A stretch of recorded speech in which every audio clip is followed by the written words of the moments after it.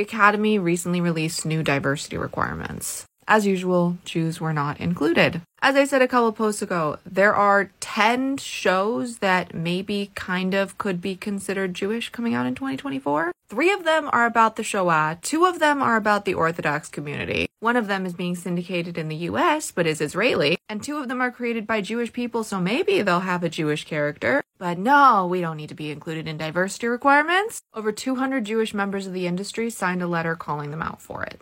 Letter to the Motion Picture Academy on its diversity requirements. We write as actors, directors, producers, executives, agents, screenwriters, and other industry professionals.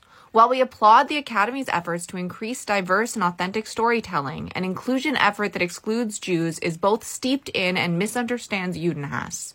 It erases Jewish peoplehood and perpetuates myths of Jewish whiteness, power, and that racism against Jews is not a major issue or that it's a thing of the past. While many mistakenly believe that Judaism is only a religion, Jews are actually an ethnic group with varied spiritual practices that not all observe.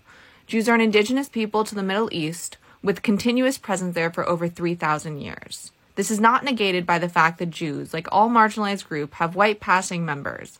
Their colonialization and exile led to millennia of persecution, and many Jews still carry the DNA of their foremothers' oppressors. Conditional whiteness is definitely a better phrase than white passing, but continuing. Judenhass incidents are at an all-time high with an increase of 400% since October 7th, and Jews were already the most attacked minority group in the U.S. per capita, according to the FBI's 2022 hate crimes report. Online vitriol has also taken Jewish hatred to a new level. Cutting down perceived Jewish power has been an excuse for abusing Jews for centuries, most notably during the Spanish Inquisition and 1930s Germany. Most attacked religious minority group, not minority group as a whole. Systemic racism against Jews in the U.S. included segregation, redlining, quotas, and gatekeeping, and was the motivation for the founders of Hollywood to start an industry where Judenhass wouldn't harm them.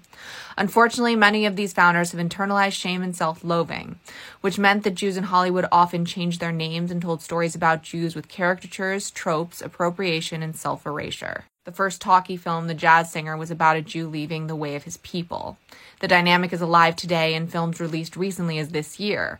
One of last year's Oscar winners, Everything Everywhere All at Once, cast a Jewish woman to play a stereotypically Jewish American princess called Big Nose. The absence of Jews from underrepresented groupings implies that Jews are overrepresented in films, which is simply untrue. There are very few films about Jews, aside from ones about the Shoah. Moreover, when Jewish characters are featured, they are often played by non-Jews, a rare practice for other marginalized groups. While there have always been Jews working in the industry has only accommodated a certain type of Jew, the toned-down Jew. A more flagrantly looking or observing Jew has never had a home in Hollywood. Even with today's increased standards of inclusion and diversity, that Jew continues to not be welcome. Jewish people being excluded from the Motion Picture Academy's representation and inclusion standards is discriminating against a protected class by invalidating their historic and genetic identity. This must be addressed immediately by including Jews in these standards. In addition, we'd like to propose further changes to the representation and inclusion standard. When film use writers and consultants with expertise, pride, and cultural competency, when casting is done authentically, when film sets are set up to truly accommodate a diverse group of people, then a space of accommodation, inclusion, and authenticity is created.